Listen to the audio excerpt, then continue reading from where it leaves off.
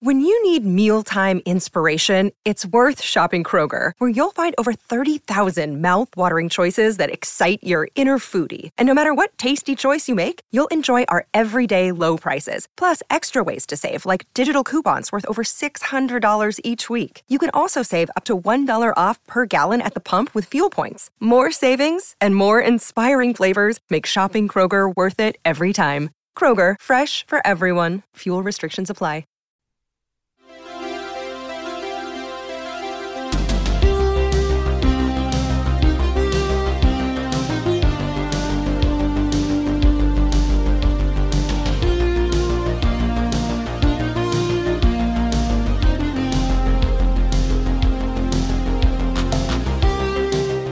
Welcome back to Game of Thrones 2 Electric Boogaloo. My name is Anthony Ladon. This week we cover the famous street fight between Ned Stark and Jaime and 20 men with philosopher Jason Everill. Jason is a ethicist by trade. He teaches philosophy at St. Louis University.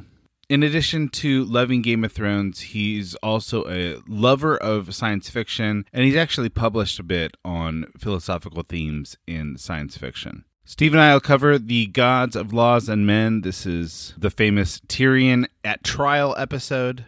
By the way, I'm trying to get Steve to go with me to the February 2022 Game of Thrones convention in Las Vegas. And I'm thinking if we can get a critical mass together to see a Steve Osborne set at a local club, that he would absolutely go.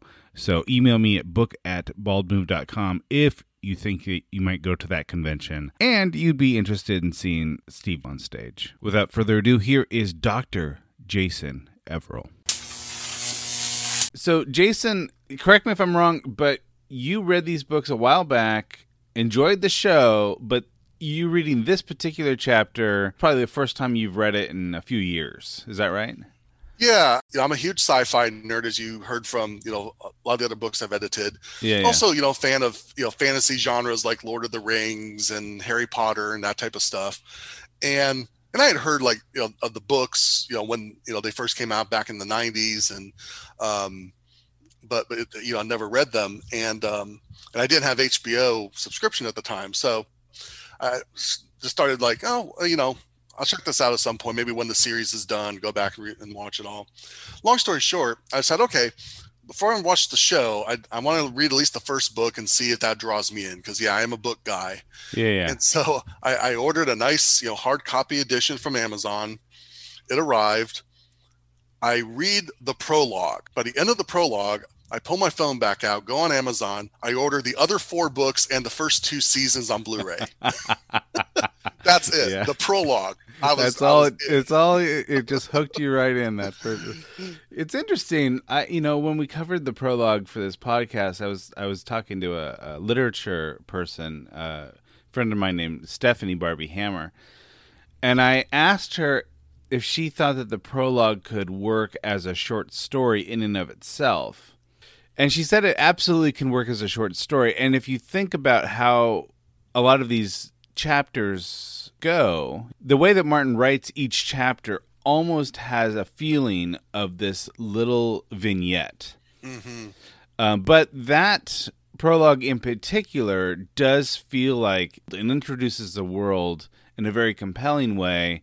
And yet, the way that it finishes, like a lot of good short stories will do, they will leave an opening to think, man, I would like to spend some more time with these people in this world, which absolutely, it sounds like it worked. Yeah, I always thought it'd be interesting, too, to, if I reread the books one day, to kind of just read, all the Eddard chapters and then just all the Catelyn chapters, right? Just kind of... I thought about that, too, but I actually have tried that. Sometimes we'll record out of order, and I'll think, well, I'm just going to read the, a few Ned chapters leading up to that recording or something. Mm-hmm. But it doesn't promise you that you won't miss a bunch of Ned stuff from someone else's perspective, right? Mm-hmm. So this book in particular, this first novel in the series, it's pretty tight. And I think that Martin places the key details just so in just the right order. Mm-hmm. So skipping around is not advantageous. Let me do a short synopsis of this chapter, and we can talk about some details. Sounds good. All right, so here's my synopsis. Ned, Jory, and Heward have followed Littlefinger to yet another brothel. This time, Robert's paramour is a young girl who still has affection for the king. The baby has black hair and Robert's nose. On their way back to the castle, Ned reflects more on Robert's other infidelities. The group of 4 riders is surrounded by 20 Lannister soldiers led by Jaime. Jaime interrogates Ned about Tyrion's capture, and Ned claims to have ordered it. Jaime calls for Ned to remain unharmed, but orders for his men to be killed. Littlefinger is allowed to slip away beforehand. Jory and Heward are cut down, and Ned's horse falls and pins his leg beneath. Ned blacks out, waking to observe the empty streets and then Pycelle's face. He is given milk of the poppy as Pycelle tends to his broken leg. So, Jason Eberl, would you like to talk about a character, a theme, a plot point, or shall you and I just climb the ladder of chaos? I'm always about ladders of chaos. Good. All right, ladders of chaos. I have a few ideas about this chapter, but I'd like to hear you kind of ramble on a little bit. You have some experience studying the medieval world, and I guess I'm curious, are you seeing things in this chapter that the rest of us mortals don't see because we don't have a history with medieval literature like you do? Yeah, that's a great question. Yeah, So yeah, it's interesting when you study, anything from the medieval period. And again, I do a lot of medieval philosophy. So there, you're more just interested in the ideas being presented and debated and argued for. But then you also read a lot of ancillary literature and histories and biographies and so on. And one of the things that resonates to me, when the series first started, of course, you see all the sex, all the violence, and people are like, "Oh, that's so gratuitous," and so on. Mm-hmm. And my reaction was, that's how it would have been. It would have been bloody and awful and painful, and of course, this is a fictional, Westeros context, but it's supposed to echo the our own medieval world. It's always a balance, isn't it? Because as a storyteller, you have a particular audience in mind, and you have to sort of cater to the sensibility of that audience. In addition to that, you also do want to make moral decisions as you're telling the story. And then there's always that fallback, but let's make sure that we are authentically representing this period with a different set of ethics than maybe we have. Mm-hmm. So it's always a little bit of a tricky dance, I think. No, I agree. It definitely is tricky because you don't want it to be gratuitous, right? And certainly maybe those early seasons and even the book. The book, as you well know, is way more graphic at times than the series. All this, the point being, is, like I said, is it merely to shock the audience, to shock their sensibilities? Mm-hmm. Or is it merely to depict, this is how it would have been?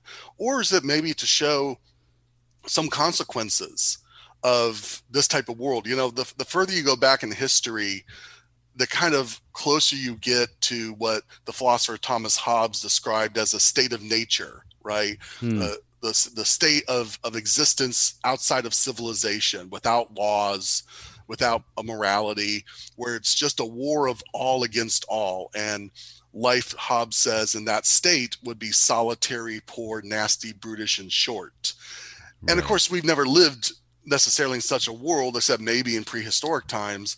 Hobbes's point being is that without the laws and mores of civilization, however we define those laws and mores, whatever we mean by civilization, but we need some sort of governance. And of course, Westeros is a civilization. They have laws, they have mores, but it's still a little bit more kind of medieval Wild West type. Even in this chapter, you get the sense that Ned's title, Hand of the King, would have protected him from this attack just days previous.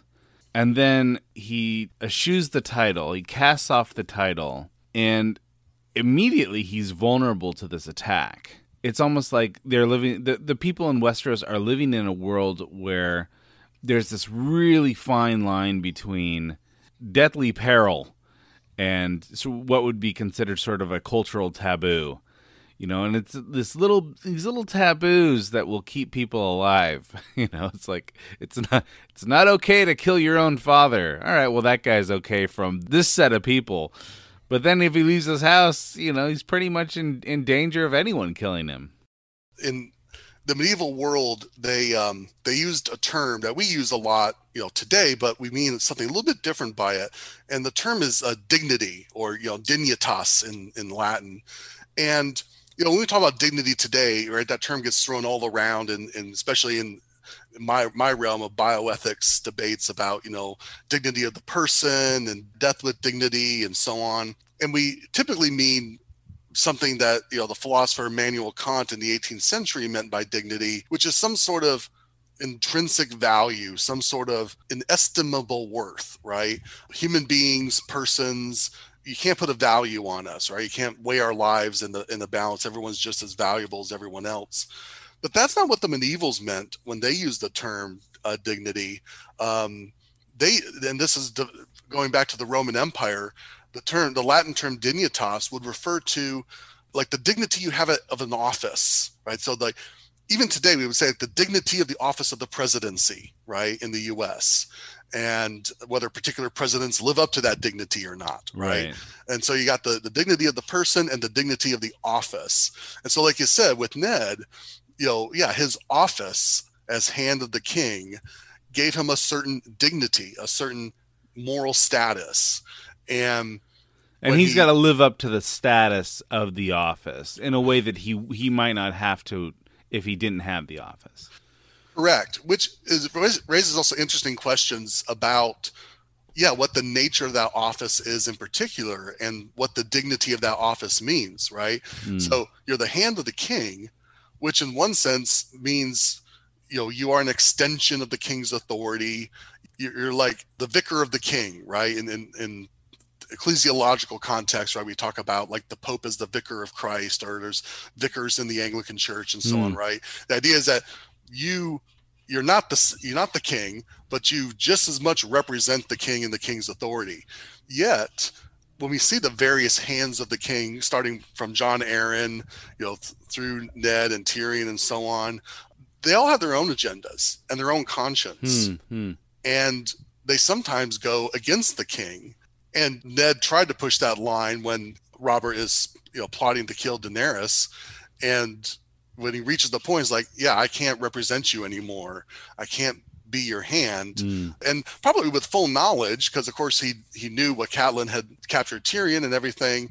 He probably knew he was opening himself up to the very type of attack that he experienced, right? He exercised his own conscience, his own, dare I say, his own dignity as a person, right? His moral dignity in that Kantian sense, eschewing the dignity of his office.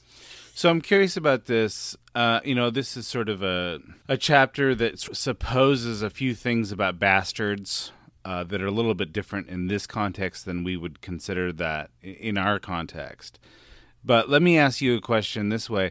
In that medieval sense of the idea, does a bastard have dignity in this context?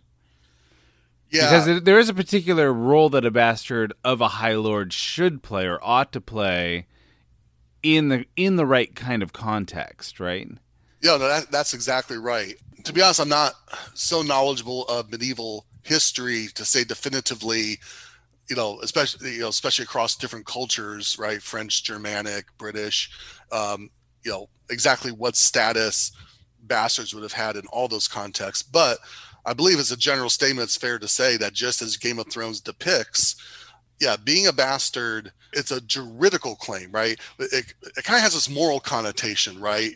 That, someone, had a child outside the boundaries of marriage.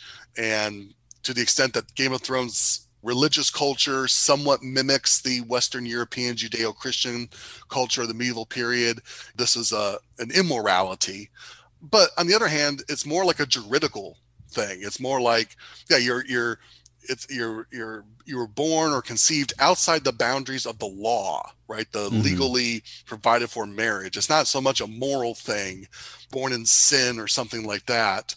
And so because you're kind of outside those jurisdictional boundaries, and given that it's a society where certain offices are handed on through familial lines, then yeah, you kind of have to have these laws to govern, who's where in the order of succession, right?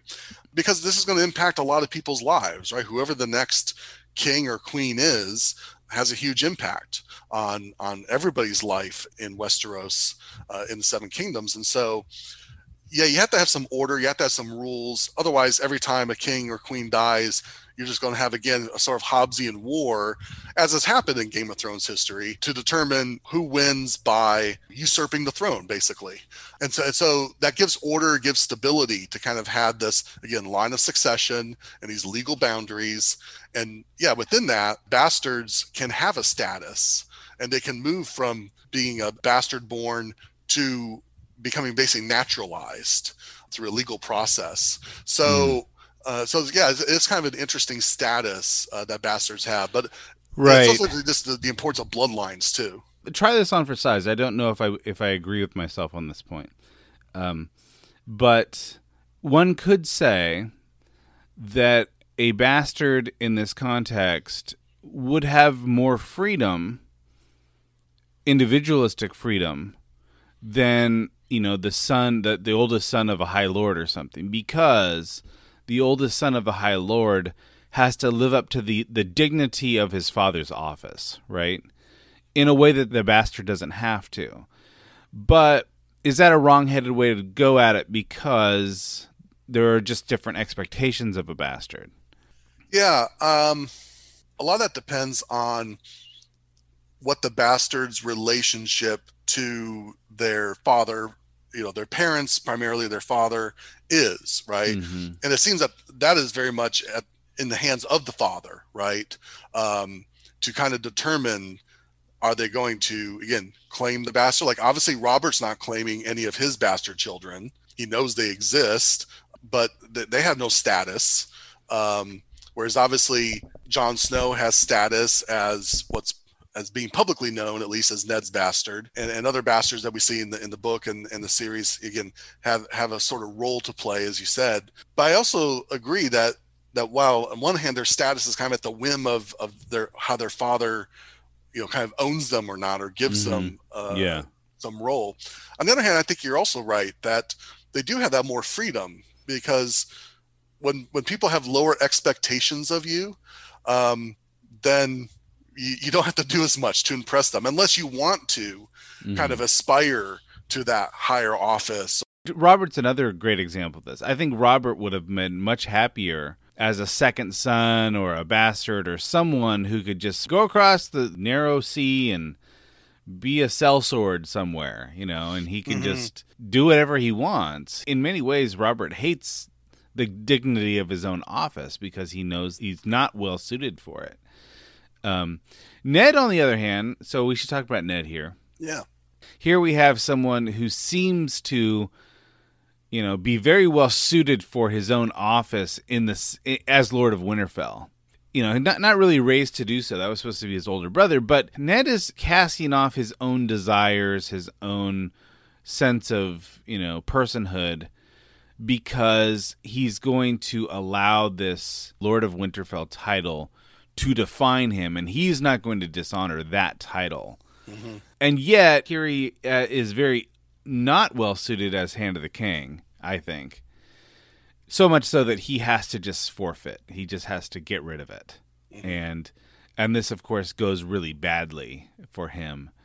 Yeah, Ned had a certain degree of autonomy as Lord of Winterfell, right? And not only in running it and governing it, so to speak, but also it's his own code. I mean, when he's put in in situation of King's Landing, where the mores are different, where the office of the king and the hand of the king, you have different rules. You send assassins to do your work now, to do your killing. That, among other, the fact that the person being targeted is a 14-year-old pregnant girl completely offends Ned's moral sensibilities. Yeah, it's kind of a red line for Ned. It's like, there is such an idea for Ned as sort of a well-met opponent in battle, or a good kill, or something like that, right?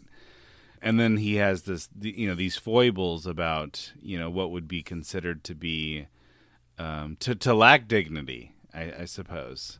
The kind of something that, we have this distinction between execution and murder in our country, right? Mm-hmm. I think Ned very much has something along those lines. Yeah, no, I think very much too. I'm also reminiscent here of Star Wars when George Lucas invented the concept of the Jedi Knights and that they fight with lightsabers versus using blasters and so on. And and he puts that line in the mouth of Obi-Wan Kenobi when he's presenting Luke with his father's lightsaber. He says, an elegant weapon from a more civilized age. Right. So this notion that there's this romanticism about personal combat and a fair fight between worthy opponents versus blowing up a planet with this Death Star or something like that. So, and I think we see the same thing, right, in Game of Thrones, where and also just in human history, right, where the further you remove death from the person causing death, and the culmination of that today is like drone warfare, right? There's a really good movie called Eye in the Sky, and without going to the whole story of the film, Aaron Paul of Breaking Bad fame, he plays a drone pilot who's asked to strike at this terrorist compound where these terrorists are gathering, but knowing that a bunch of civilians in the surrounding area will also likely be killed by the collateral damage, as they say in the military. And this bothers his conscience. And so the point being is that, this kind of where killing someone becomes a video game, basically, right? He's in a trailer in Las Vegas, right? Nellis Air Force Base, killing people on the other side of the globe. And so this all goes back to, right, this notion of looking your opponent in the eye and the sense of honor. Killing is still killing. Killing is never good. Sometimes it can be justified. But so then contrast this now with Jaime, right? And when Jaime sort of ambushes Ned and his men and very cavalierly says to dispatch his men as a lesson to humble him, there's no purpose to this killing, right? There's no goal to be gained. It's not an honorable kill, not to mention the fact that I can't remember exactly if it seems to how many men Jaime had, but it seems like Ned and his men are outnumbered. Oh yeah, totally. There's Ned has 2 men and Jaime is one of 20 or something like that. Yeah, and that's the way it's depicted in the series as well, right? They're just totally outnumbered, and so it's not an honorable kill. It's not worthy opponents. It's just a slaughter. Here's a question for you. Maybe it's unanswerable, but I'm curious to see how you deal with this, Jason. Why does Ned lie? He lies here. Jaime says, my brother, you probably remember my brother. He seems to have some trouble along the road. And Ned says, yes, I ordered him to be captured, to answer for his crimes or something like that. Mm-hmm. But we know that Ned did not order that. So then here's a question to you. Why would Ned claim that he did order that if he didn't? Mm-hmm. Yeah, great question. So, I mean, on the one hand, a charitable reading of that would be to say that, well, in a sense, anything Catelyn does, because of the relative status of women in Westerosian culture compared to men, Catelyn has very little authority, like legalistically, to act in her own name, right, in her own person. And as Catelyn's husband, he kind of has ultimate authority. And so it's kind of like, the captain of a ship, right? Everything that happens on the ship is the captain's responsibility. And so anything Catelyn or really any member of his family does, in terms of at least Ned's sense of honor, probably to his own conscience, like it redounds on him. So even though he didn't order Catelyn to do it, because she did it, it's on his. So it's more his taking responsibility. So that's maybe kind of his own maybe subjective sense of morality. On the other hand, there's then the politics of it. And Ned is at least enough of a political animal to realize that, as the former hand of the king, as Robert's friend, he can probably take the heat in a way that Catelyn can't, right? I mean, he's just trying to protect her, I think, right? Well, yeah, I guess I'm glad that you brought that up. So I think we may have a both and situation here. I think that there is an element here where because of the dignity of his office as the husband, he kind of has to take the responsibility for his wife's actions. And yet, I think that there would be some sort of almost emasculation if he admits that he doesn't have control over his own wife. So I think that there's something about this ideal of masculinity that he's living up to that would be damaged if he were to admit that his wife has, taken Tyrion without his say-so. Yeah, no, that's a great point. I hadn't thought about that, and as much of a paragon of virtue as Ned comes across as, he's still a fallible human being like all of us. And as a man, especially in that world, has a certain sense of masculinity, whether it's personal pride, which certainly is part of it, but also, again, there's the political angle of this, right? He has to maintain his status. If he's going to have authority, if people are going to listen to him, and even without the authority of the office of Hand of the King anymore, he still has his own personal authority, right? He's still a very well-respected person, which is part of the reason Robert Wright wants to recruit him. And so kind of maintaining that public dignity, again, that word again, kind of requires that he not allow himself to be emasculated in the way you just described. So again, just personal pride as a man, sure. And that's probably definitely part of it. But I think there's also this political necessity of maintaining face, right? Yeah, right. I think as we've been introduced to Ned in several of these chapters, he's often contrasted with Littlefinger. Those two are almost polar opposites in a number of ways. And even in this chapter, when Littlefinger's in a brothel, it's like a fish in water, and you get the sense that Ned is a little bit. He's going to get in, he's going to interview who he needs to interview, and he's going to leave. That's the kind of dignity in the modern sense that Ned has. And Littlefinger, he's gonna make bawdy jokes. He's gonna be fast and loose with what he says about people, gossip wise. He really is contrasted in many ways with Ned, and yet when it comes down to it, Ned is this paragon of virtue. He's willing to lie because that's what needs to happen in that moment. And I wonder if Littlefinger kind of is meant to be something of a bizarro Ned, to show how straight-laced and how dignified Ned actually is. I guess another way to say this is the lie stands out to me because Ned has been painted as this paragon of virtue. It wouldn't make any difference. If Littlefinger lied, I wouldn't even notice it. I just think, right. That's what Littlefinger does, right? I couldn't even separate the lies from the truth with him. But when Ned lies, it's like, okay, that's a question I want to talk to Jason about because that's significant. Yeah. So first of all, I think everything he says is exactly right about, I'm not conceived of him that way, but that's definitely how I'm going to kind of picture Littlefinger now, as Bizarro Ned. I think that's Ned. Yeah, that's great. And just to bring another point of contrast, I think Littlefinger, another person you can compare him to and to Ned would be Varys. Like Varys is almost kind of in the middle between them, and I'm bringing this up in order to kind of now create this 3-point contrast, and then and to talk about the ethics of lying, right? So a lot of ethicists, a lot of moral philosophers and theologians consider lying to be intrinsically bad, right? It's bad in and of itself. Immanuel Kant goes so far as to say you can't lie even if it's to save another person's life, right? Even in that, you're doing something inherently wrong, and we can never do things that are inherently wrong even if it's to serve some good purpose, right? So again, there's philosophers today who still kind of defend that kind of extremist absolutist view about the wrongness of lying. And then on the opposite end of the spectrum, in terms of ethical theories, you have what's called utilitarianism, right? Or consequentialism, where there are no intrinsically right or wrong actions.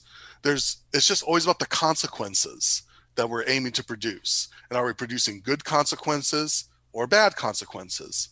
And in that view, it doesn't even matter what your motive is. You could have like totally nefarious motives, evil motives, but as long as in the end what you produce is something good, that's okay, right? And then in the middle, and mind you, I'm painting in very broad strokes here, right? But in the middle, you have virtue theory, going back to Aristotle and other theories, where yes, the consequences matter, and yes, there are certain types of actions we shouldn't do. But what's most important is your moral character. Are you the type of person? Do you have the right dispositions? What again Aristotle calls virtues, or the opposite being vices. These inculcated habits of thinking and acting that will lead you to do the right actions and to produce the best consequences under the right circumstances. And so again, it's kind of, again, painting in very broad strokes, kind of this middle road between the extremes of this absolutism we get from Kant and this utilitarianism, which in itself is kind of an absolutist theory, because we absolutely must always produce the greatest good for the greatest number of people. But it's non-absolutist in the sense that there are no, again, intrinsically right or wrong actions, right? It just depends on the circumstances. Yeah. Yeah. So with that, let me just quickly talk, the three characters here, right? Littlefinger has no virtue whatsoever, right? He's always just, he lies, he schemes, he does whatever he wants, only to serve his own purposes, right? His own power, right? He's the most Machiavellian of the characters, right? Probably in the series. In fact, he'll go so far as to create chaos, right? Mm-hmm. And then it may or may not benefit him, but he's going to try to make it benefit. Like it's not like he's calculating the damage before he creates the damage. He's just going to create a maximum amount of damage and then figure out what to do with it after the fact, right? Yeah, in that respect, he's kind of like the Joker, particularly as portrayed in Nolan's The Dark Knight, right? Yeah. He's a chaos agent, right? Exactly. Yeah. And so contrast, Littlefinger with Varys, who also freely lies, schemes, right? Plants, spreads rumor and innuendo. And I think there's definitely some self-servingness to Varys's motivations. These characters are not one-dimensional, right? That's why we like them. We're invested in them, right? They have multifaceted motivations, and none of them are morally perfect. But in the end, as the story progresses, right, fast forwarding, Varys is ultimately wanting to do what's best for Westeros, wanting to serve the Seven Kingdoms, right? Yeah, I agree with you. I do think that Varys really does have a consequentialist view in mind, almost utilitarian, because he's worried about the commoners. Like, I think he thinks, okay, this lie will prevent that war, right? So this lie, while it's maybe unpalatable, is far better than 1,000 commoners dying in this next war or something like that. Exactly right. So so we can kind of label Littlefinger as, he's not even a utilitarian, because he's not even looking for the greatest good for everyone. Littlefinger is an unvirtuous or vicious egoist, right?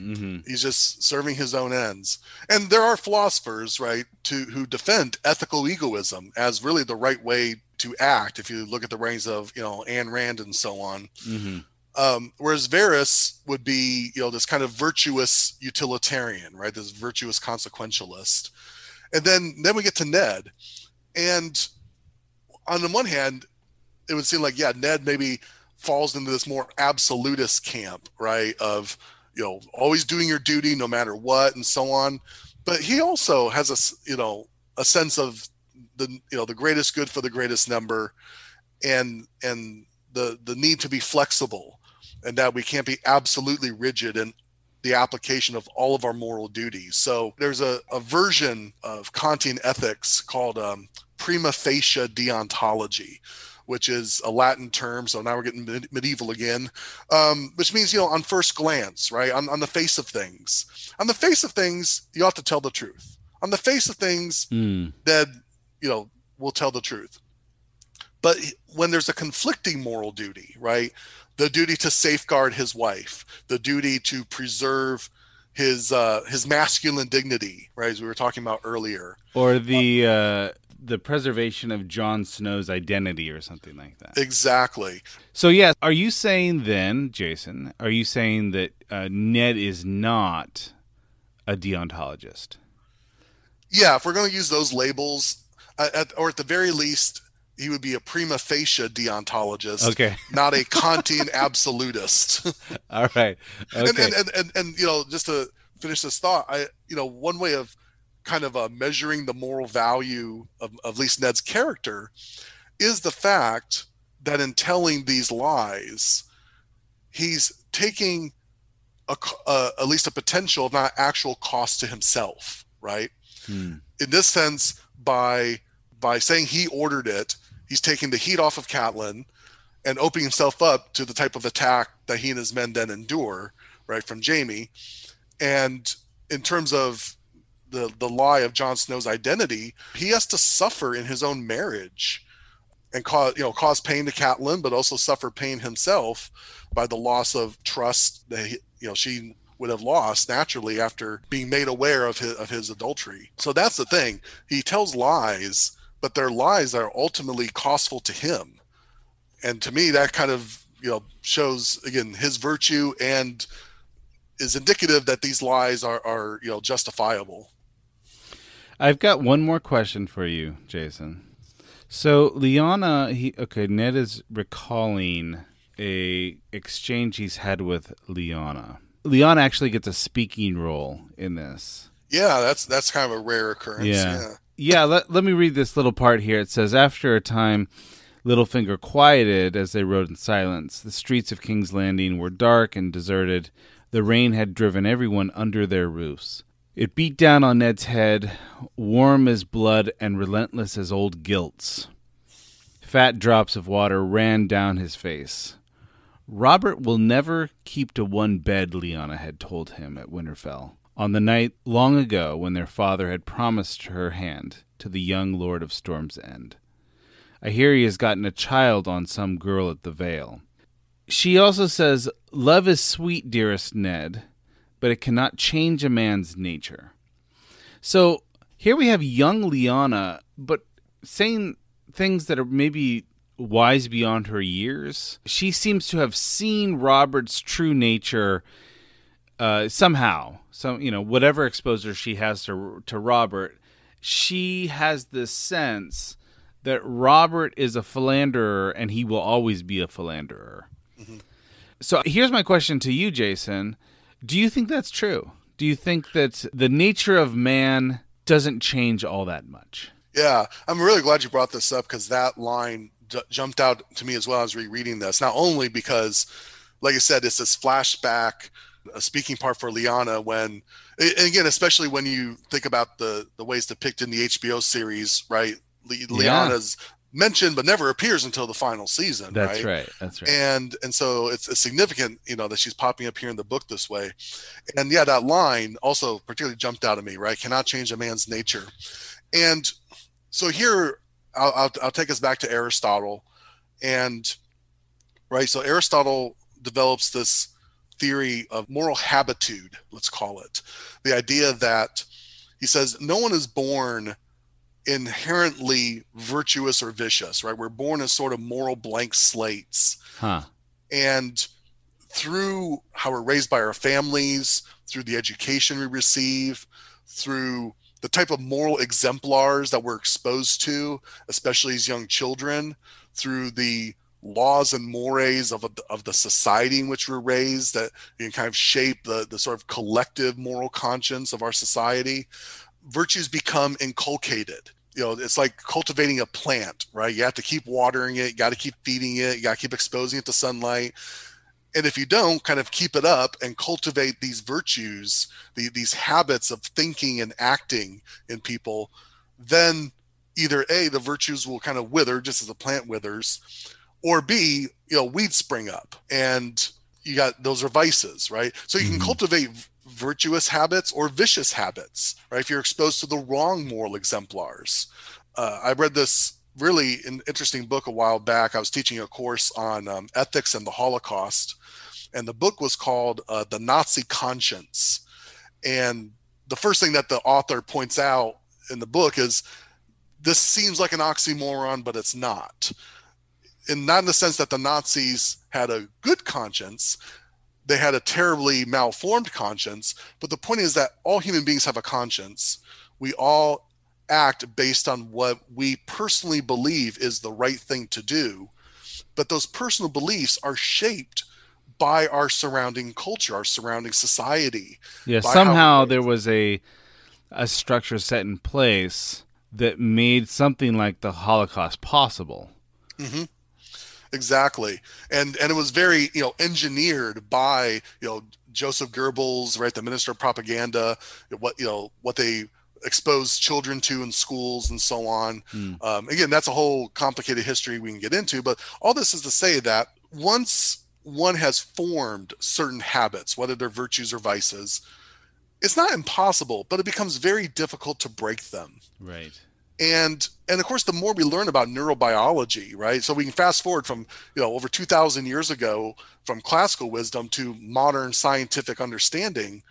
And we understand that certain neurochemical patterns in our brains shape certain patterns of thought and behavior, so that some things, as Aristotle said, become second nature.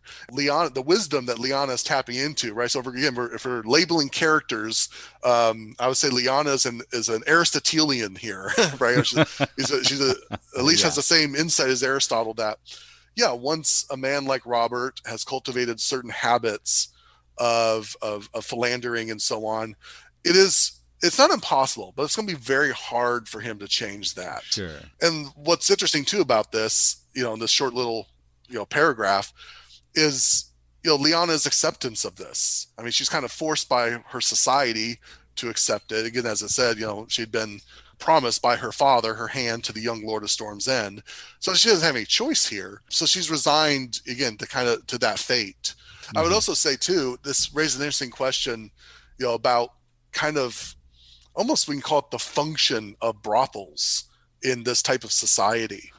Because they provide, and again, this is not to at all ethically justify the sex trade or anything like that, but just noting that at least in this culture, in this society, and again, this is true of human societies throughout history, right? The oldest profession, as they say, that there's a certain function that these brothels provide because it's a discrete place for men to have these liaisons, have their needs met, so to speak, married or not.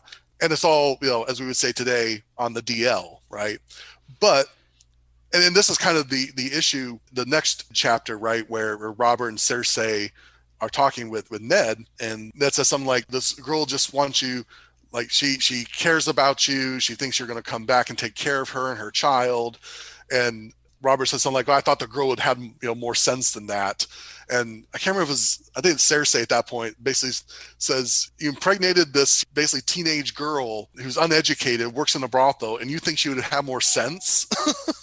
Like, right. Yeah. What are you thinking? But the girl herself, she's kind of not playing by the rules, right? Right. Unlike, the function of the brothel is it keeps the rest of the city appearing clean, right? Mm-hmm. Because as long as there's a shadow and then the bad stuff is done in the shadow, then we can really pretend that everyone else is virtuous, right? No, exactly right. And again, I'm reminded, going back to medieval times here, both St. Augustine and St. Thomas Aquinas, right? And I say saints just to emphasize, right, their status as these revered Christian luminaries and theologians and philosophers. They both thought that while any sexual activity outside of marriage was, sinful and so on, they both said, I mean, basically Augustine said it, and Aquinas just cites Augustine approvingly in this point, says that prostitution in their respective societies should be tolerated as something legal, because they feared that if it weren't, worse things would happen. That's interesting. And that's not too much different than the modern argument for the legalization of the sex trade. Yeah, no, and other things as well, right? Interesting. So a few notable introductions in this chapter. Bara was what the girl named the baby. I guess the person who runs the brothel is called Shataya. Mm-hmm. And we hear about, for the first time, Jaime's captain named Tragar. Yeah, I think it mentioned the other in the other Ned chapter. Yeah, his head got bashed in, but It got bashed in. Did he survive? I don't know. Yeah, I don't know either. All right. Anyway, so those were a few introductions, and then notably, there's a major book difference here. In that, in the show, what happens is Ned is surrounded, and Jaime hops off his horse for single combat with Ned.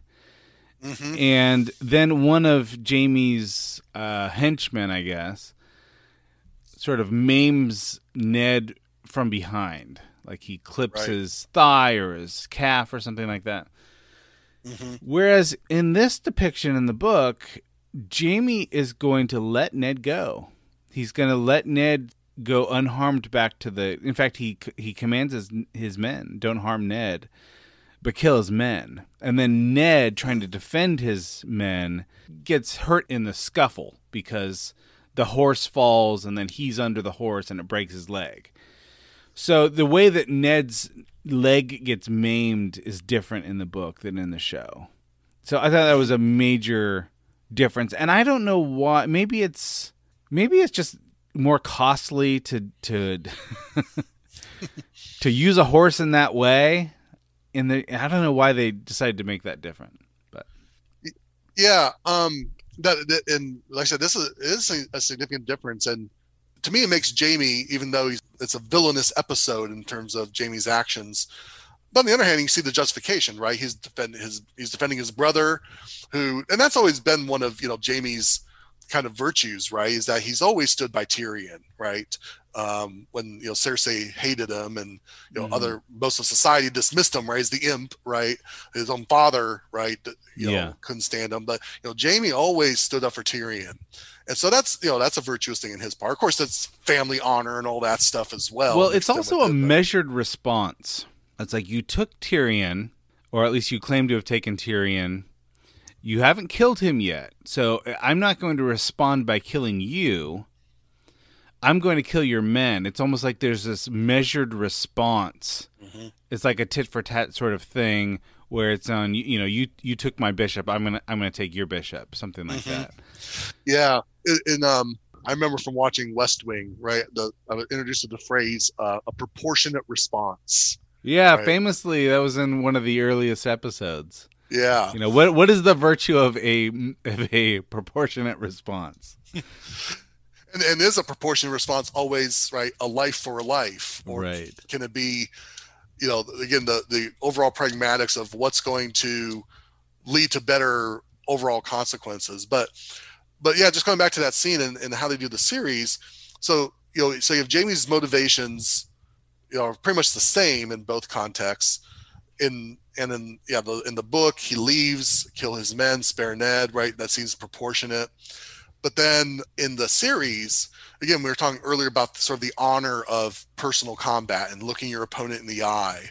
And so even though he's more setting out to potentially harm or even kill Ned in that scene, he's going to do it himself, at least until his man comes around and kind of does. And I don't know if that was like, I guess it could still come across as bad if that was kind of like planned, intentional. Well, later on, Tywin even confronts him and says, "Why did you let him live?"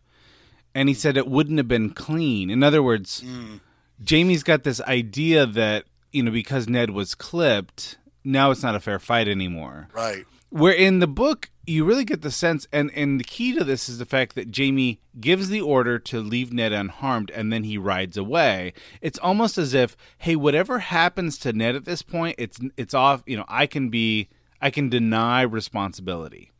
Right. I wasn't even there. I ordered them to not let him be harmed, so I cannot be held responsible for this. And not only that, he not only rides away like from the scene, he goes to Casterly Rock.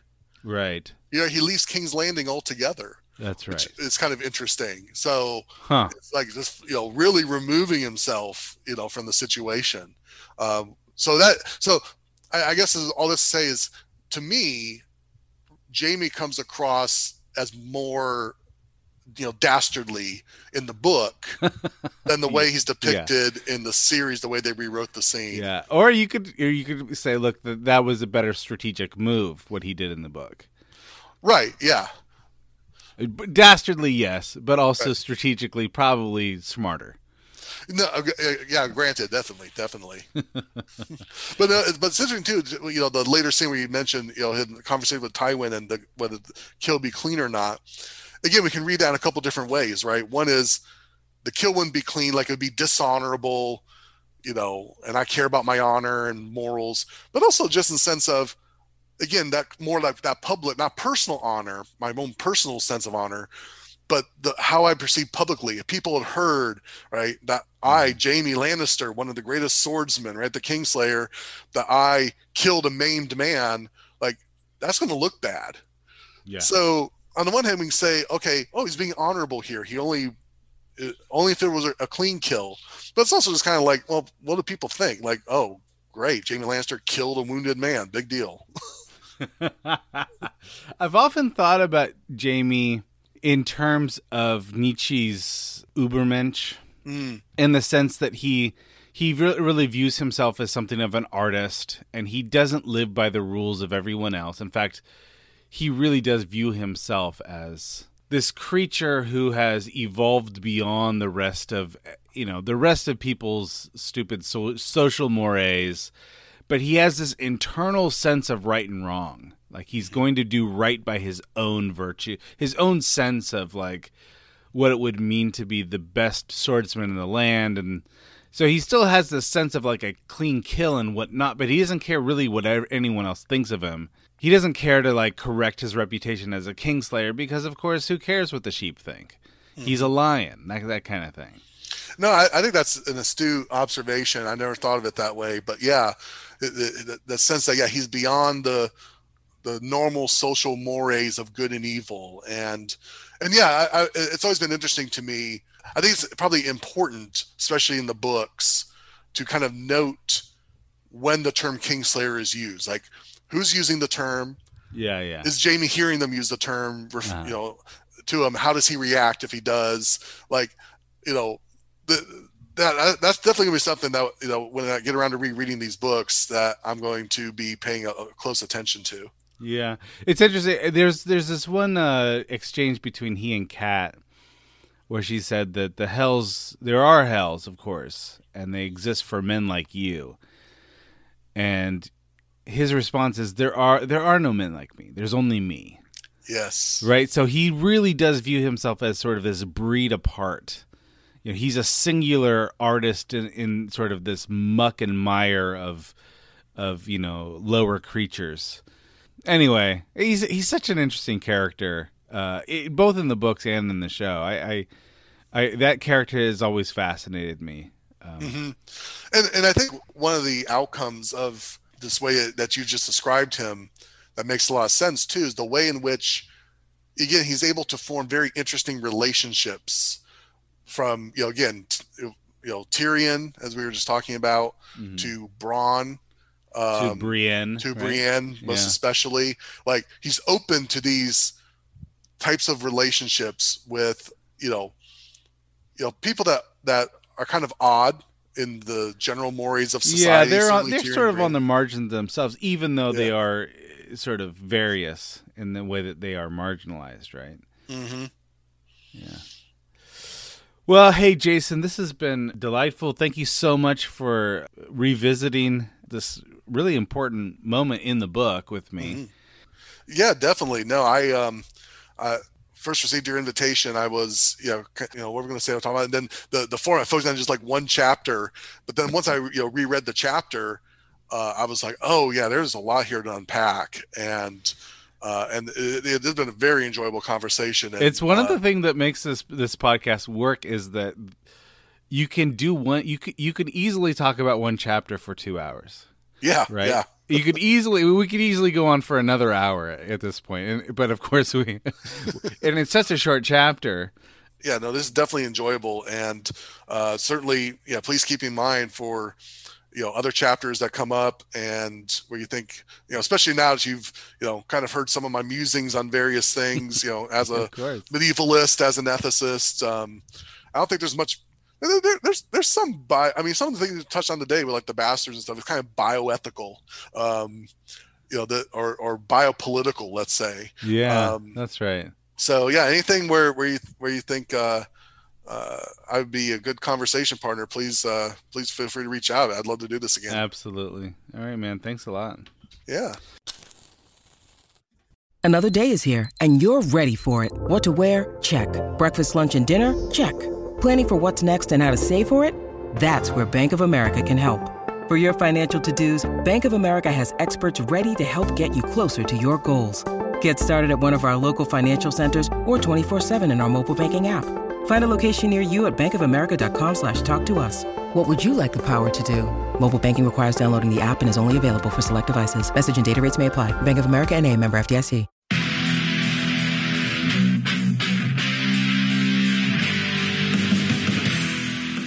We're getting geared up for the 6th annual Summer Badass Fest. And while we're working on a slate of apex badass films to enjoy, we've got an early action-packed announcement to make. Just like last year, we're kicking off Badass Season with a live movie watch and podcast recording. We've rented out a theater for connoisseurs of action films and Bald Move fans that just want to have a great time. Unlike last year, this year's movie is top secret. Hush hush. No hints, except it's incredibly badass. It stars an absolute icon of the genre. We're willing to bet most of you haven't seen it, and it's going to be an incredible viewing experience with a packed house of bald movers. Those of you who came to last year's screening of Total Recall know what a party it was. And those of you who didn't, now's your chance to experience it. Meet me and Jim, order some custom movie-themed drinks at the theater's full bar, then watch us record the full podcast for the movie. We reserved the venue over twice the size as last year, but seating is still limited. It's happening Friday, June 21st at 7 p.m. in our hometown of Cincinnati. Get full details and buy tickets at baldmove.com/live. Cincinnati's actually a pretty great city to visit, and we've got lots of details for side adventures on our event page as well. The Reds are playing the Boston Red Sox in their fantastic Riverside Stadium. The thrills of Kings Island just minutes away, and I'll be leading a kayak trip down to scenic Little Miami River on Saturday. Again, get full details and get your tickets now on our Badass Fest 6 page at baldmove.com/live.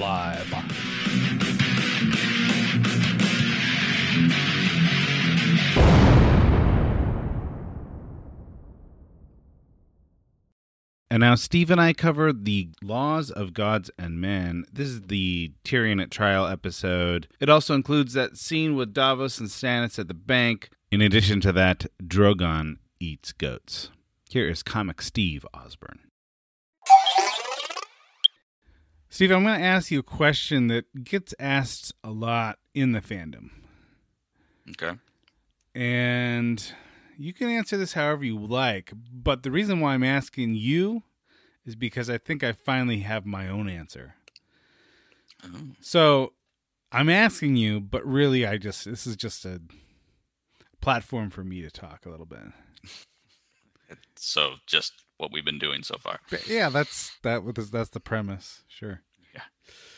So you're pretty familiar with the world of Ice and Fire now. Yeah, I'm in there.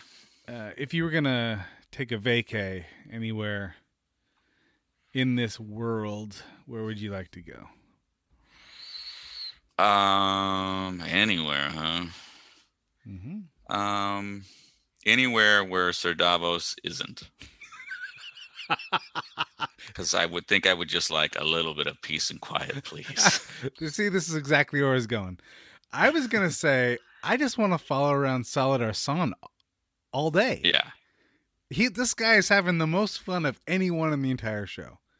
Yeah, he seems to be. Like, he doesn't want to be interrupted with the trappings of much that isn't his own doing, right? Everyone else has problems. If he could just stay away from Davos. Yeah. Yeah, and the thing is that, like, I think it's one of those things where it's like, look, I don't mind even, like, going to some sort of battle with you. If it just, could you be on a different ship? If I hear it, look, yeah, I get it. Your fingers, they got cut off. Okay, bro. I wonder if there's anyone that doesn't know his fingers got cut off. It's like, it's not enough to just say that, like, oh, don't take my word for it. Here they are aggressively in your face. There's a couple of wildlings up like north of Craster's Keep.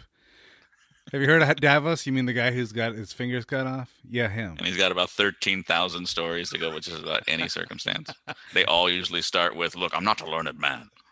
It's like he's the frozen caveman lawyer of Westeros. Yeah.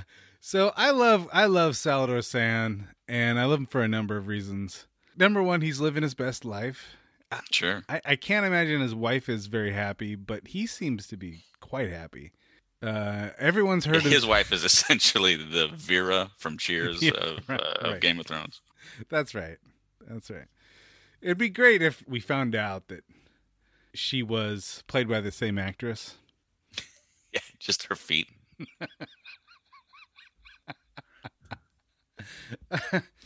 So yeah, I like him a lot. I'm not a big fan of pirates, just in general. You love ships, but I could be on his ship with them. I'm sure if I. So is it because of your deep respect for ships that the idea that there would be people that would take other people's ships, it just feels somehow like it runs contrary to your passion? Yeah, I've never seen Salladhor Saan actually, do any piracy. All I've seen him do is just have conversations with Davos. Yeah, that would be the spinoff no one wants. Where Davos is the host of a late night talk show, and like nobody gets to pitch their movie.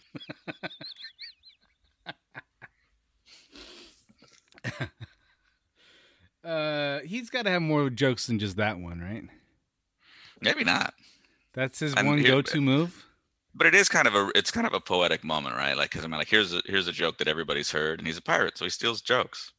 He's a joke pirate. See, maybe he's not even a real pirate. That's why he's reluctant to go on this little journey, because he's like, I get seasick. I bootleg movies, man. When everyone calls me a pirate, it's just because I've been bootlegging movies at the theater. See, if Davos would shut up for like 5 minutes, stop talking about his fingers, he might actually find out that his best friend isn't a real pirate. He's like, now come to think of it, I don't think I've never been on a ship with you. That reminds me of a story. Look, I'm not a learned man. Sir Davos the anecdotal. I don't think I've ever seen a scene like this in like a sort of swashbuckling fantasy epic where it's just two guys waiting in a bank for hours. Right. That was a nice touch. I kind of like the idea of like, it's sort of, it does sort of answer a question like, yeah, did they just have endless supplies of everything? Well, sometimes you do, and I think that when the plot needs you to have endless supplies of everything, you do, right? You do, but ammunition. I think like a scene like this is a nice nod to, yeah, someone's paying for this, and if you can't tell the right story to the right guy, then he's not going to give you the money.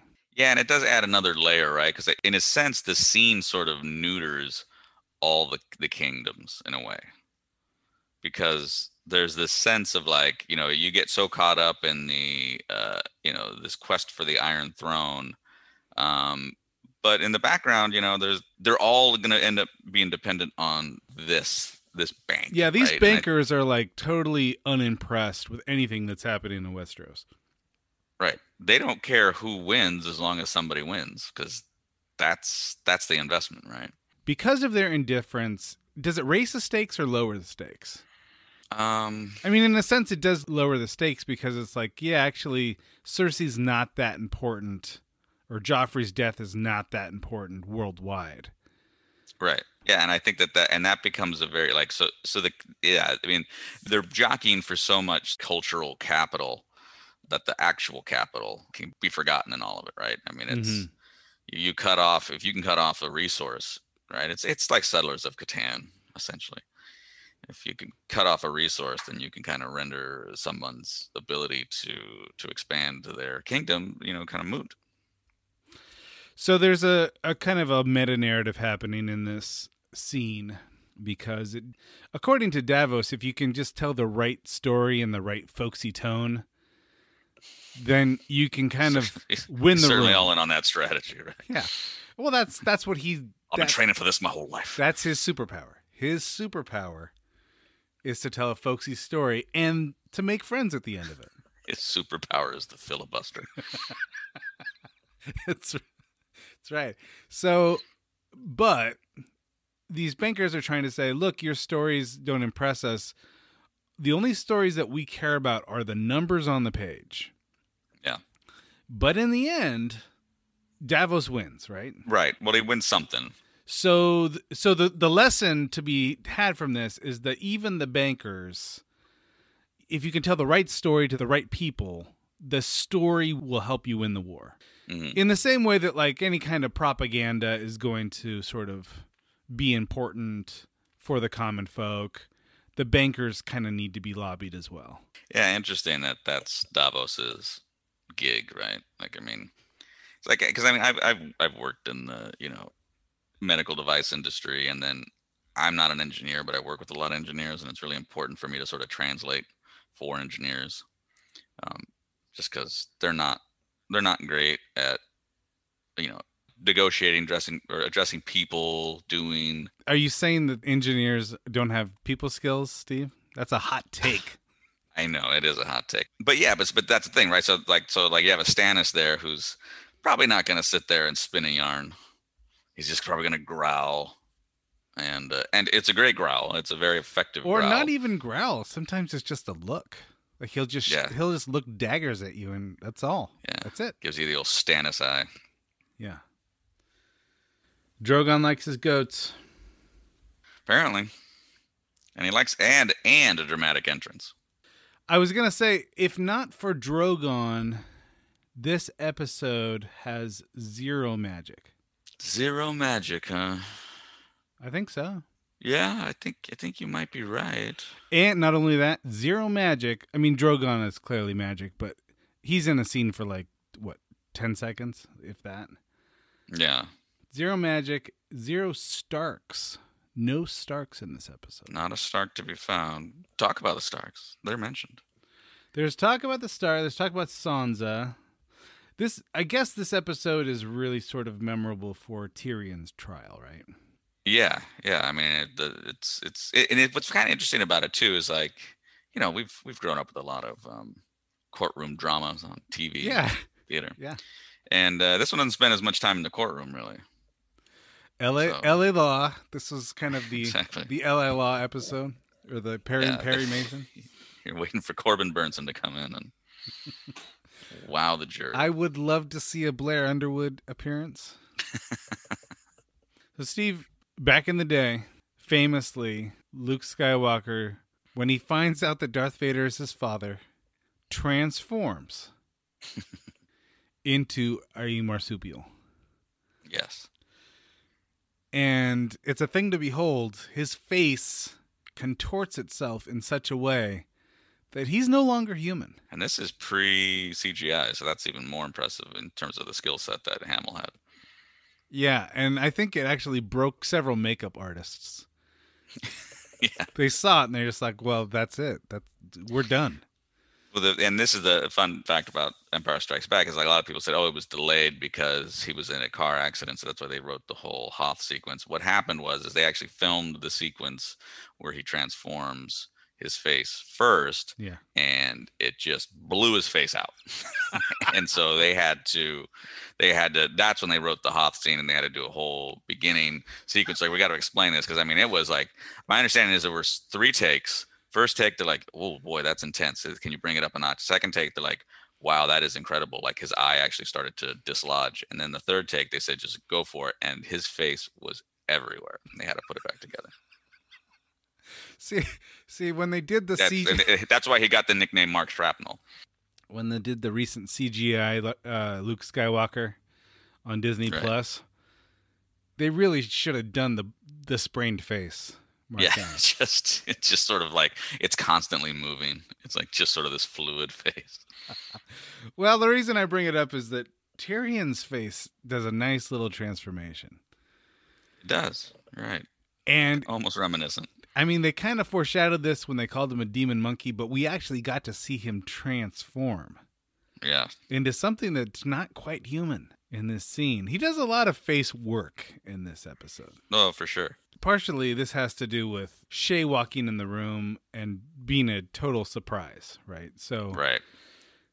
And especially, which is great. I mean, what a scene too, right? Because you feel like you're already building to this kind of like ugh moment, right? Like he's gonna end up going to the wall, and Jamie giving up his oath for this. Even if they don't pull a twist of any sort, you're already kind of like, you're invested in like, how is this gonna turn out? Is something gonna change? But then they call the surprise witness. Yeah. And it just throws the whole thing out of whack, because you're like, well, how was this going to go down? And you've already seen Varys seemingly sell him out.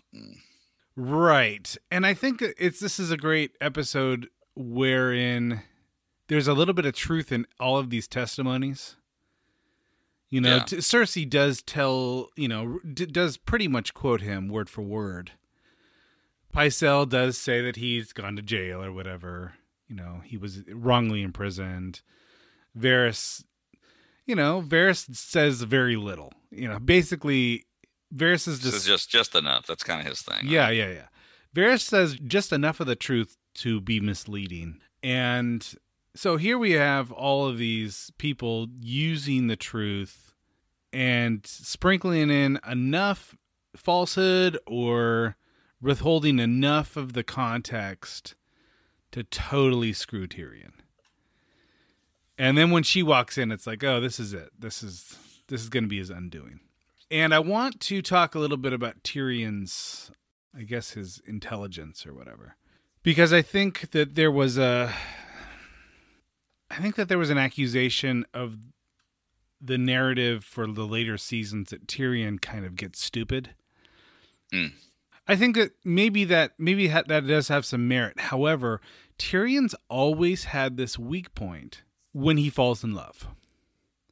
So, you know, his backstory is that he falls in love with this girl named Tysha, and basically he ends up being completely fooled by his brother or his father or both. And the whole thing ends really tragically. Falls in love with Shay.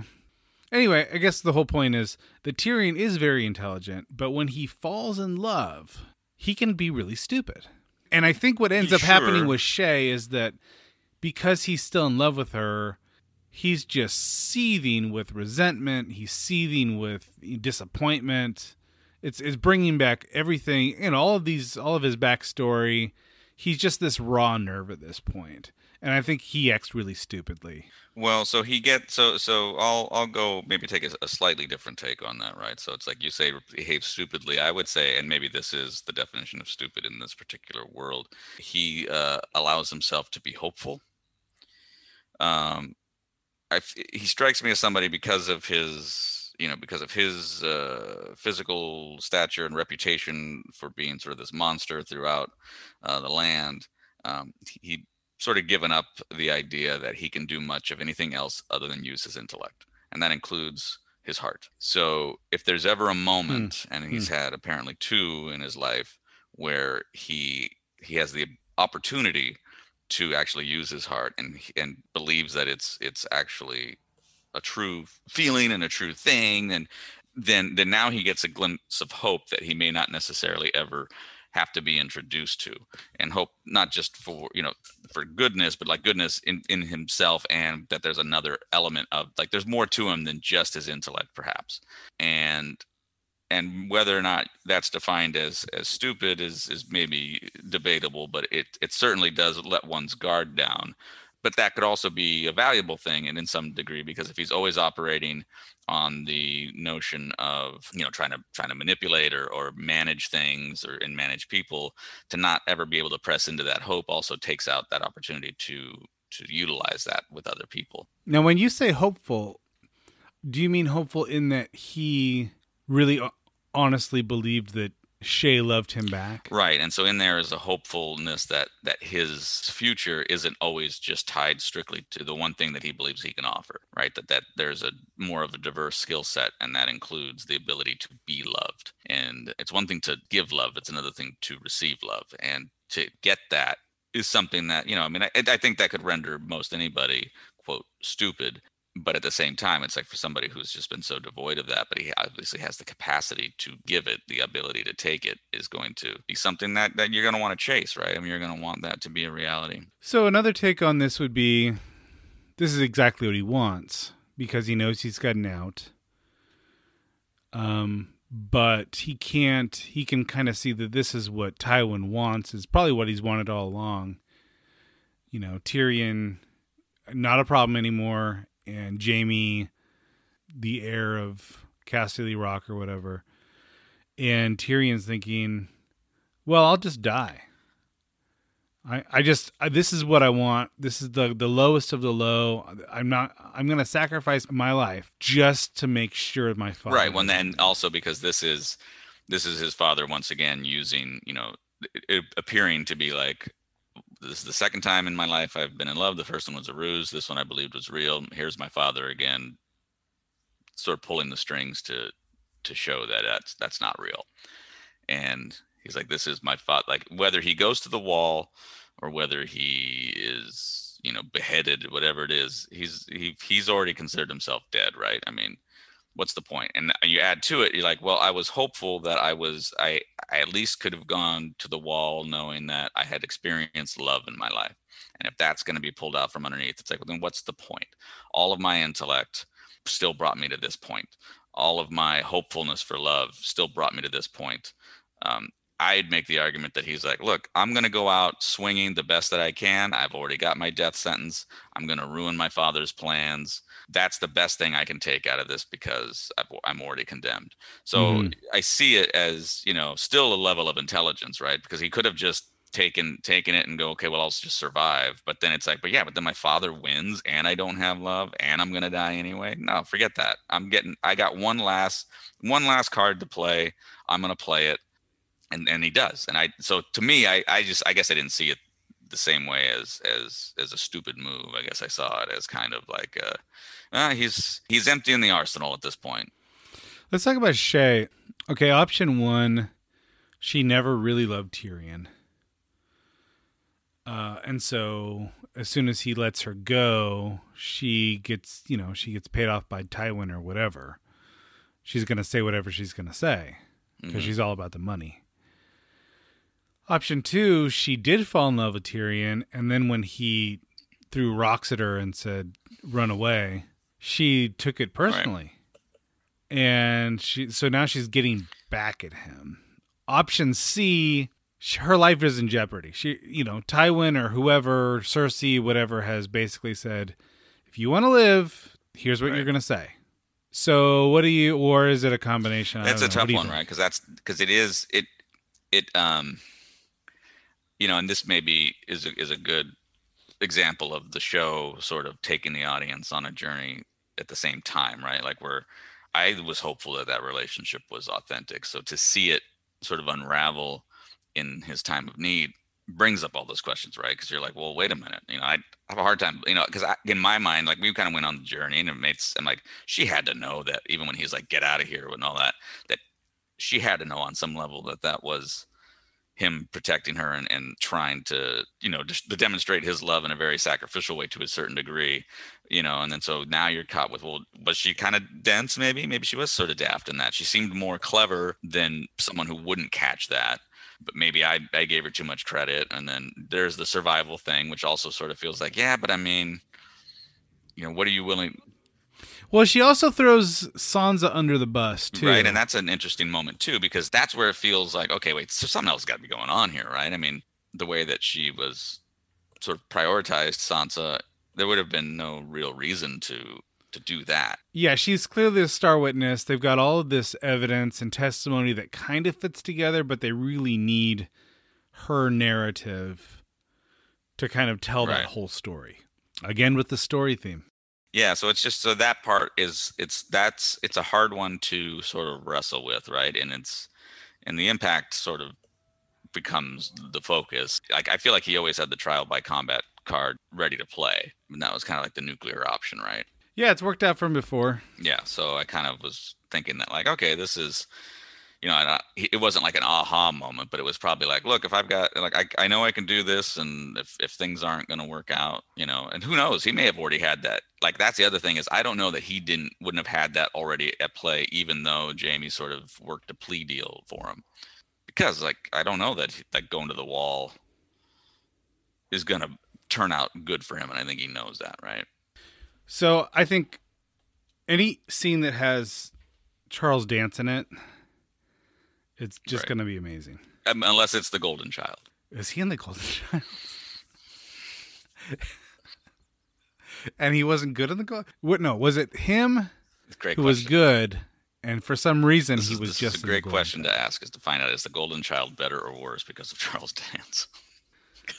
Because a lot of people would say, "Well, gee, I just assumed it wasn't very good. I didn't realize that there was another option here." I think that if he was in more scenes in the Golden Child, he's like the main villain, right? I want to see him in every scene. You want him to play Eddie Murphy? You want Golden Child to be Charles Dance's Clumps? He plays every character. I want him to also play. You find out that Eddie Murphy came up with the idea for the Clumps to play all these different roles and Coming to America and all that from Charles Dance playing him in the Golden Child. This scene with Tywin and Jamie, it's just what I mean. Everything about that scene is fantastic. The way it's shot, the way the cameras are, the way that Charles Dance is just sitting there eating as if, it's just as, just having lunch, nothing. It's just like a day at work for him. He's on his lunch break. And his son it's like everything, it's like everything is on the line for Jamie. Jamie he's about to give up everything he's ever wanted in life, right? Yes, I'll give up my career of choice. I'll marry some woman who I don't love. I'll move back to the Rock and be Mr. Respectable. He's willing to give up everything he's ever wanted. And his dad's like, all right, sounds fine. The disparity between those two in that scene is just remarkable. Yeah, it's pretty great. I mean, yeah. I think a lesser actor may kind of try to rise to the occasion and meet the emotionality of the other actor. No, that's a really good point, right? I mean, like, he's by doing so much less, it creates a much more rich character and how he's responding to this situation. And it shows, just like at the end of the day, it's like, look, I care about you because you're my name. Yeah. He's an extension of Tywin. And if he's not going to be an extension of Tywin, then he's not worth anything. And you know what? Even if Jamie had never walked in the room, Tywin may have just sent Tyrion to the wall. I mean, that could have happened without Jamie giving up anything.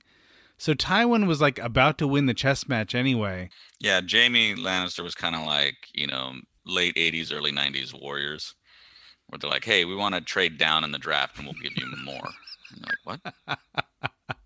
So you want Todd Fuller. Yep, that's who we want. So and we're going to give you our pick and cash. And you're like, but, I mean, you could just take them right there. It's like, nope. It's too early to take them, so we want to move down. Like, but, okay.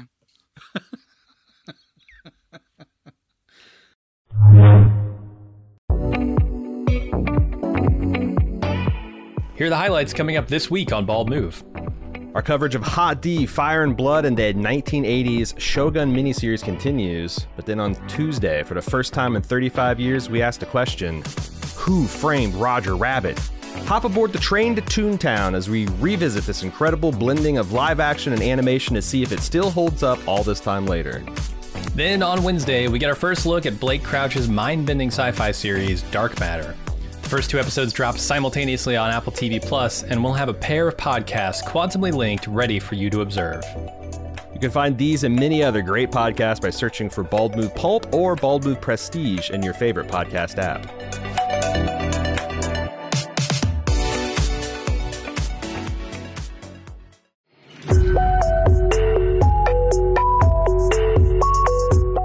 Hey, it's time for another season of Why is Mr. Feeney a Car? The premise is simple. A Gen Xer and a millennial watch old 80s action TV to see what still works and what doesn't. In previous seasons, we've done podcasts for Knight Rider, Airwolf, MacGyver, A-Team, and more. However, this year we're doing a very special season of Feeney. We're going back and reviewing the very special episodes of 80s and 90s sitcoms. Come cringe along with us as Hollywood tries to warn our families of the dangers of underage smoking, drug abuse, alcoholism, eating disorders, and much more. We start out with the episode of Boy Meets World where a high school kid gets sucked into a cult. Worlds collide as the Mr. Feeney finally makes an appearance on Why Is Mr. Feeney a Car? Join me and my buddy Jay each week for episodes full of nostalgia and secondhand embarrassment. And don't worry, if very special isn't your speed, we've also got some all-time classic Knight Rider episodes to close the season with. Find Why Is Mr. Feeney a Car? Each Wednesday on Bald Move Pulp, starting April 3rd.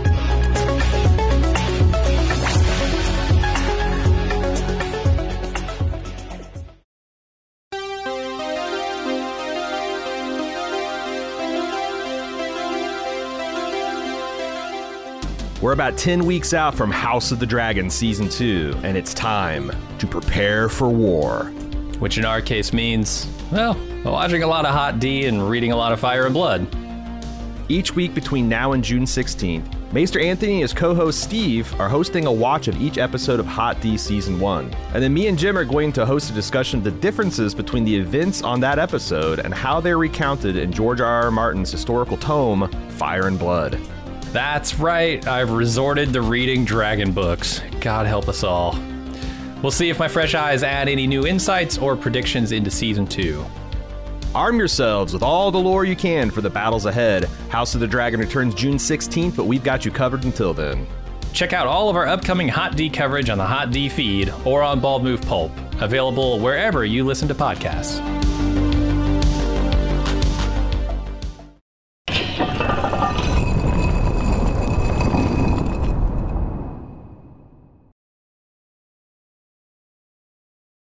For this week's Bird's Eye View, I'd like to talk about ethnic representation on screen. I recently watched The Chair, the new Sandra Oh series on Netflix. I was initially skeptical. Based on the first episode, I could see that the show wasn't going to be as authentic as it could have been in depicting university politics. But the characters, the plot, and especially the themes hooked me. No, it wasn't especially authentic, but it absolutely captured the essence of university life. And this got me thinking about HBO's Game of Thrones for two reasons. First, authenticity is always subjective, and I had to get over myself, including my expectations, in order to enjoy the show. I imagine medical doctors have had to do the same sort of thing for years whenever hospitals are depicted on screen. The second reason that The Chair reminded me of Game of Thrones was because our old friends Weiss and Benioff are listed as producers on The Chair. On this second point, I'll admit that my reaction was cynical. After all, Weiss and Benioff were hit hard over ethnic representation in Game of Thrones. They were hit from the left by people like me for not showcasing more diversity, and for how they showcased diversity when they did. They're hit from the right by folks who wanted some sort of authentic dream of an all-white medieval cast. Even so, Weiss and Benioff were probably hit harder from people on my side of the aisle. So to my cynicism. When I saw their names attached to The Chair, I immediately thought that this was an attempt to rehabilitate their image. I mean, how involved were they really in the production of the show? Or was it just that they were throwing their weight behind it for some sort of political sanitation? But then I caught myself, why shouldn't they be admired for putting their Game of Thrones weight behind a series like The Chair, even if it was calculated, so what? I liked The Chair, and I'm glad it attracted established producers. And who am I to begrudge Weiss and Benioff for whatever journey they're on and how long it took them to arrive at their own wisdom? One more thing about representation. Creating a sense of authenticity is indeed a factor in fantasy and sci-fi narratives on screen, but it shouldn't supersede the ethics of production. The ethics of casting and storytelling, etc. Another example, Hugh Jackman doesn't look or dress like Wolverine. Jackman isn't short enough, and his superhero garb isn't yellow enough. But the color of the outfit didn't seem to matter to fans. Or at least I didn't hear any outcry over color in that case. I also didn't hear much outcry over the fact that Sean Astin was too pale to play Samwise Gamgee. For those of us nerdy enough to know that Samwise is a Harfoot, we might ask, why wasn't he darker? Like I said, So-called authenticity is highly subjective. Most importantly, there are historic power dynamics behind these decisions. When we watch these shows, whether we want to admit it or not, we are participants in these dynamics. And that's all for this week.